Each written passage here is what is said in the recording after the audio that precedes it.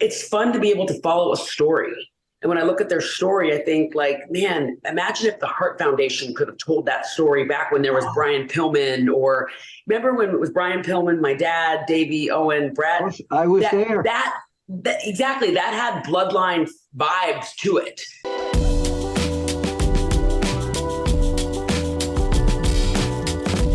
So you're listening to this podcast. Maybe you want to make a podcast of your own. Well, Spotify for Podcasters lets you record and edit your podcast right from your phone or computer. So no matter what your setup is like, you can start creating today. Then you can distribute your podcast direct to Spotify. Everywhere else podcasts are heard as well. Video podcasts are also available on Spotify. And if you want to take the conversations of your fans to the next level, you can even do Q&As and polls direct through that same feed. Spotify for Podcasters. Get it now.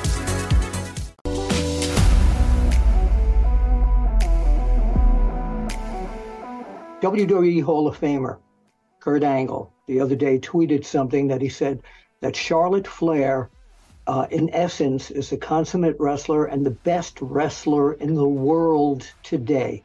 What's your take on that? Oh, well, first of all, I love Kurt Angle. I have so much respect for him, especially after watching his biography on A&E. I had never known a lot of the stuff that I thought I knew a lot about Kurt Angle, and I learned a lot about him from that biography, and I thought it was amazing. I have so much respect for Charlotte Flair as far as like even just the work that we've done together. I think I've competed against her maybe more than I've competed against anyone else. And it's funny because I haven't competed against her in about 5 years. It's been a minute since I think the last match I had against Charlotte was in Hartford, Connecticut, about 5 years ago. So it's been a minute since I've competed against her. But that is the great thing about this day and age, especially on social media, where you don't always need a press conference to say what your feelings are. You don't always need an interview. You can just tweet out what you're feeling. And I think when Kurt Angle said, hey, this is who I think is the best, the whole industry is based on opinion. It's based off of subject, like the industry is based off of what is your opinion? And every single person has a different opinion of who they think is the very, very best.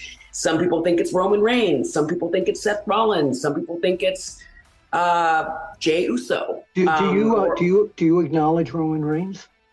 I always acknowledge Roman Reigns. You know, it's funny. Roman is actually, he's I know he plays the role of a mean guy, bad guy on TV, but Roman is he's always been so respectful and so nice to me. And he told me once that we were talking about Bret, and he said that Bret is the reason why he wanted to do this.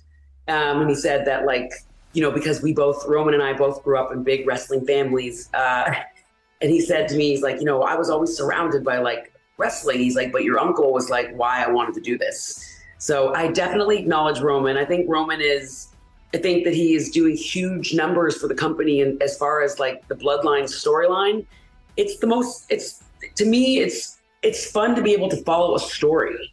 And when I look at their story, I think man, imagine if the Hart Foundation could have told that story back when there was Brian Pillman, or remember when it was Brian Pillman, my dad, Davey, Owen, Brett. I was there. Exactly. That had bloodline vibes to it, and I thought, man, if the Hart Foundation could have only done something like the bloodline, but the bloodline storyline is so amazing because the audience really doesn't want to see it end. I think a lot of people thought, after WrestleMania, when the Usos lost the tag titles, that, and there was this match with Roman and Cody, it would kind of be like the end of the bloodline, or nobody wanted to see it end. It really has been something that we just want to keep. We want to see where it's going to go. And to